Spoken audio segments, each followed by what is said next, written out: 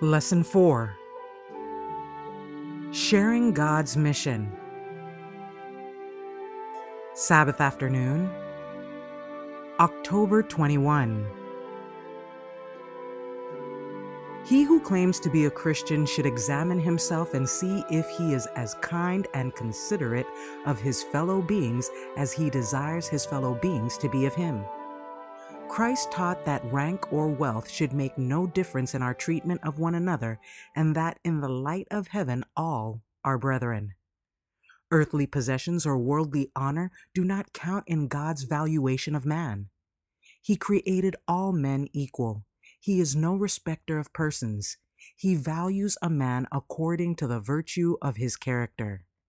To possess true godliness means to love one another, to help one another, to make apparent the religion of Jesus in our lives. We are to be consecrated channels through which the love of Christ flows to those who need help. He who approaches nearest to obedience to the divine law will be of the most service to God. He who follows Christ, reaching out after his goodness, his compassion, his love for the human family, will be accepted by God as a worker together with him. In Heavenly Places, page 287. The foundation of our hope in Christ is the fact that we recognize ourselves as sinners in need of restoration and redemption. It is because we are sinners that we have courage to claim him as our Savior. Then let us take heed lest we deal with the erring in a way that would say to others that we have no need of redemption. Let us not denounce, condemn, and destroy as though we were faultless. It is the work of Christ to mend, to heal, to restore. God is love. He gives Satan no occasion for triumphing by making the worst appear or by exposing our weaknesses to our enemies. In Heavenly Places, page 291. God has given to his servants precious knowledge of his truth, and he desires that they shall closely connect themselves with Jesus and through sympathy draw near to their brethren, that they may do them all the good that lies in their power. The Redeemer of the world did not consult his own pleasure, but went about doing good. He bound himself closely to the Father, that he might bring their united strength to bear upon the souls of men to save them from eternal ruin. In like manner should his servants cultivate spirituality if they expect to succeed in their work. Jesus pitied poor sinners so much that he left the courts of heaven and laid aside the robes of royalty, humiliating himself to humanity that he might become acquainted with the needs of man and help him to rise above the degradation of the fall. When he has given to man such unquestionable evidence of his love and tenderest sympathy, how important that his representatives should imitate his example in coming close to their fellow men and helping them to form a true Christian character. Testimonies for the Church, Volume 4, page 268. Sunday, October 22. The gift of hospitality. The Bible lays much stress upon the practice of hospitality. Not only does it enjoin hospitality as a duty, but it presents many beautiful pictures of the exercise of this grace and the blessings which it brings. Foremost among these is the experience of Abraham. In the records of Genesis, we see the patriarch at the hot summer noontide resting in his tent door under the shadow of the oaks of Mamre. 3 travelers are passing near. They make no appeal for hospitality, solicit no favor. But Abraham does not permit them to go on their way unrefreshed. He is a man full of years, a man of dignity and wealth, one highly honored and accustomed to command. Yet on seeing these strangers, he ran to meet them from the tent door and bowed himself toward the ground. With his own hands he brought water that they might wash the dust of travel from their feet. He himself selected their food. While they were at rest under the cooling shade, Sarah his wife made ready for their entertainment, and Abraham stood respectfully beside them while they partook of his hospitality. This kindness he showed them simply as wayfarers, passing strangers who might never come his way again. Testimonies for the Church, Volume 6, page 341. There are many to whom we might make our homes a blessing. Our social entertainment should not be governed by the dictates of worldly custom, but by the Spirit of Christ and the teaching of His Word. The Israelites in all their festivities included the poor, the stranger, and the Levite, who was both the assistant of the priest in the sanctuary and a religious teacher and missionary. These were regarded as the guests of the people to share their hospitality on all occasions of social and religious rejoicing, and to be tenderly cared for in sickness or in need. It is such as these whom we should make welcome to our homes. How much such a welcome might do to cheer and encourage the missionary nurse or the teacher, the care-burdened, hard-working mother, or the feeble and aged, so often without a home and struggling with poverty and many discouragements. Our time here is short. We can pass through this world but once. As we pass along, let us make the most of life. The work to which we are called does not require wealth or social position or great ability. It requires a kindly, self-sacrificing spirit and a steadfast purpose. A lamp, however small, if kept steadily burning, may be the means of lighting many other lamps. Our sphere of influence may seem narrow, our ability small, our opportunities few, our acquirements limited. Yet wonderful possibilities are ours through a faithful use of the opportunities of our own homes. If we will open our hearts and homes to the divine principles of life, we shall become channels for currents of life-giving power. The Ministry of Healing, pages 352 and 355. Monday, October 23. Abraham's love for everyone. In the hearts of his professed followers, there is need of the tender sympathy of Christ, a deeper love for those whom he has so valued as to give his own life for their salvation. These souls are precious, infinitely more precious than any other offering we can bring to God.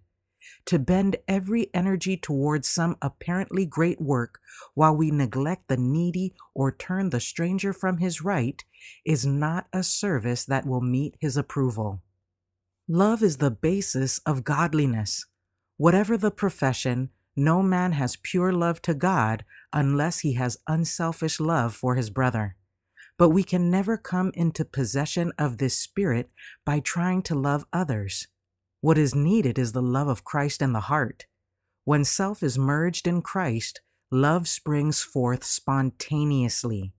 The completeness of Christian character is attained when the impulse to help and bless others springs constantly from within, when the sunshine of heaven fills the heart and is revealed in the countenance.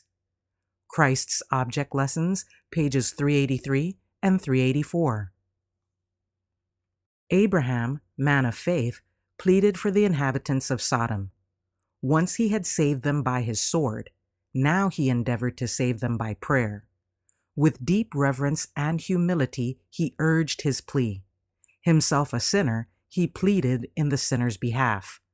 Such a spirit all who approach God should possess. Yet Abraham manifested the confidence of a child pleading with a loved father. He came close to the heavenly messenger and fervently urged his petition. Love for perishing souls inspired Abraham's prayer.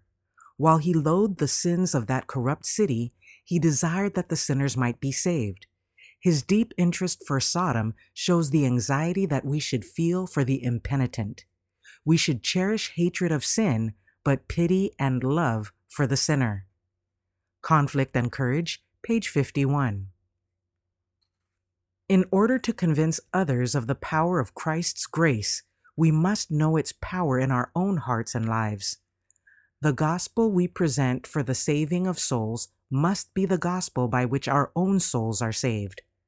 Only through a living faith in Christ as a personal Savior is it possible to make our influence felt in a skeptical world.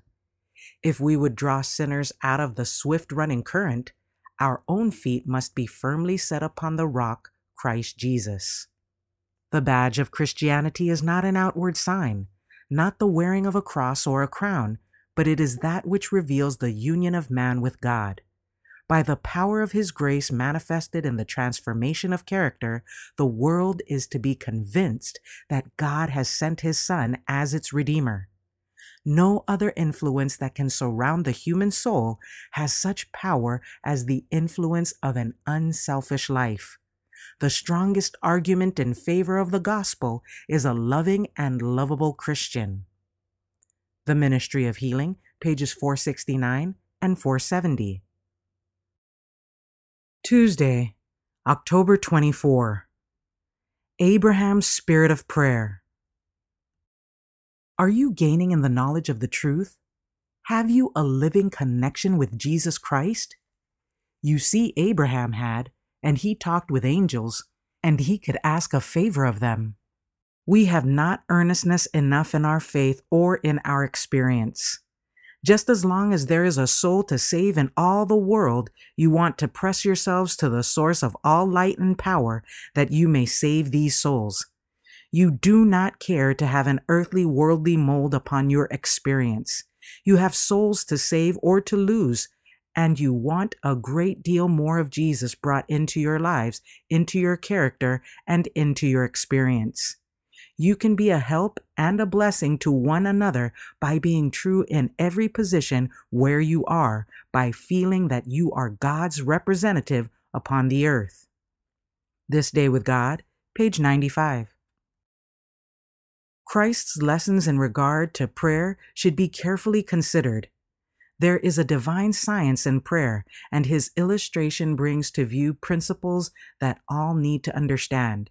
He shows what is the true spirit of prayer.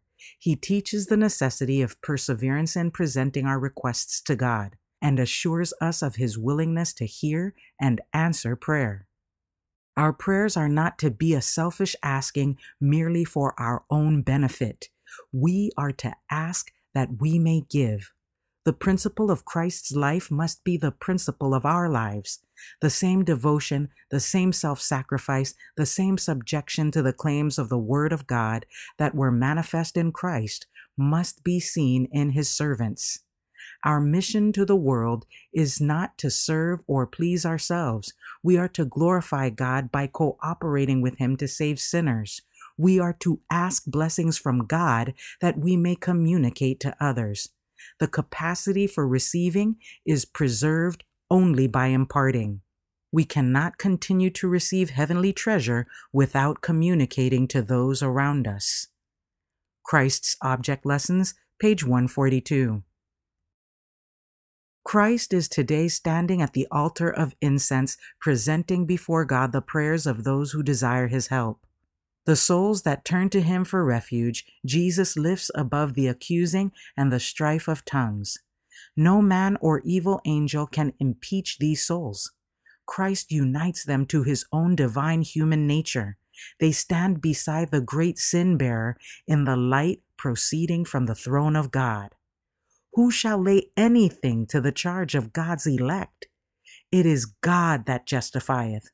Who is he that condemneth?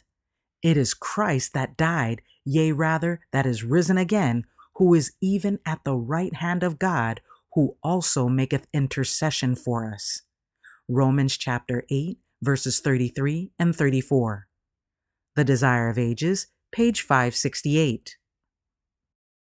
Wednesday, October 25.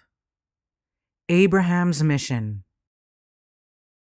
In sparing the life of Cain the murderer, God gave the world an example of what would be the result of permitting the sinner to live to continue a course of unbridled iniquity. Through the influence of Cain's teaching and example, multitudes of his descendants were led into sin until the wickedness of man was great in the earth, and every imagination of the thoughts of his heart was only evil continually. The earth also was corrupt before God, and the earth was filled with violence. Genesis chapter 6, verses 5 and 11. In mercy to the world, God blotted out its wicked inhabitants in Noah's time. In mercy, he destroyed the corrupt dwellers in Sodom.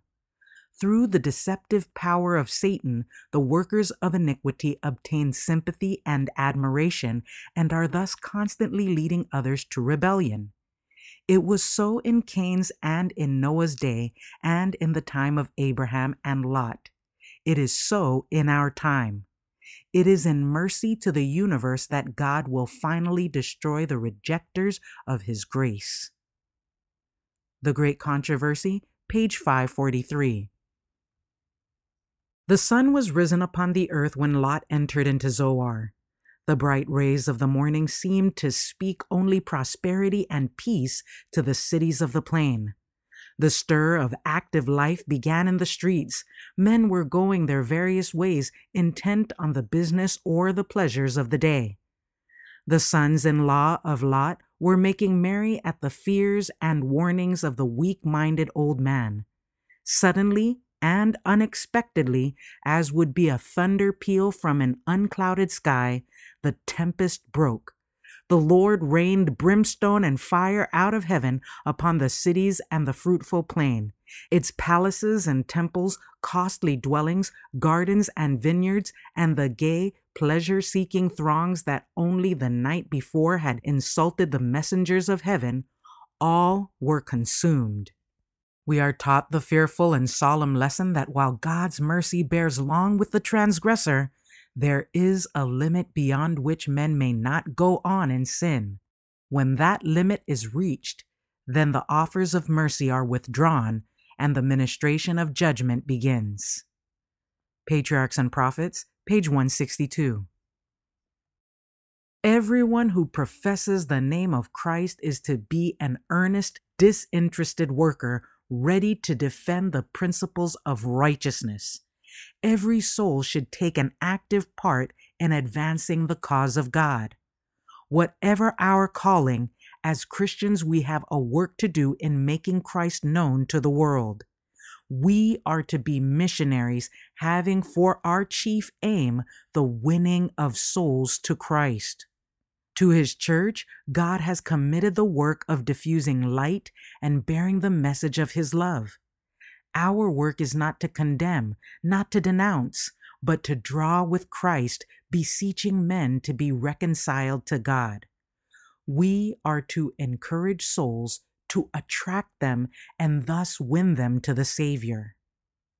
Testimonies for the Church, Volume 6, page 427. Thursday, October 26. Submission to God's will. The Lord in his providence had brought trials upon Abraham to teach him lessons of submission, patience, and faith, lessons that were to be placed on record for the benefit of all who should afterward be called to endure affliction. God leads his children by a way that they know not, but he does not forget or cast off those who put their trust in him. He permitted affliction to come upon Job, but he did not forsake him. He allowed the beloved John to be exiled to lonely Patmos, but the Son of God met him there, and his vision was filled with scenes of immortal glory. God permits trials to assail his people that by their constancy and obedience they themselves may be spiritually enriched, and that their example may be a source of strength to others. I know the thoughts that I think toward you, saith the Lord, thoughts of peace and not of evil. Jeremiah chapter 29, verse 11. The very trials that task our faith most severely and make it seem that God has forsaken us are to lead us closer to Christ, that we may lay all our burdens at his feet and experience the peace which he will give us in exchange. Patriarchs and Prophets, page 129. We are daily to cherish a spirit of childlike submission and pray that our eyes may be anointed with the heavenly eye salve in order that we may discern the indications of the divine will, lest we become confused in our ideas because our will seems to be all-controlling. With the eye of faith, With childlike submission as obedient children, we must look to God to follow His guidance, and difficulties will clear away. The promise is, I will instruct thee and teach thee. I will guide thee with mine eye. Psalm 32, verse 8. If we come to God in a humble and teachable spirit, not with our plans all formed before we ask Him and shaped according to our own will, but in submission, in willingness to be taught, in faith, it is our privilege to claim the promise every hour of the day. We may distrust ourselves, and we need to guard against our own inclinations and strong tendencies, lest we shall follow our mind and plans and think it is the way of the Lord. That I may know Him, page 249. Christ has urged that His people pray without ceasing.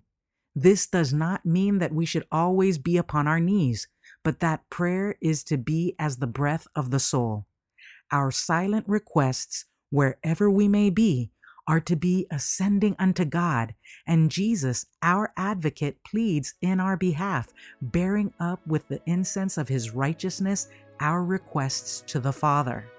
The Lord Jesus loves His people, and when they put their trust in Him, depending wholly upon Him, He strengthens them. He will live through them, giving them the inspiration of His sanctifying Spirit, imparting to the soul a vital transfusion of Himself. That I may know Him, page 78.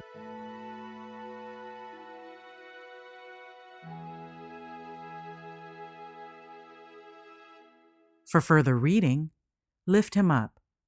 Love, the Evidence of Discipleship, page 298. And The Upward Look, Courage in the Lord, page 266.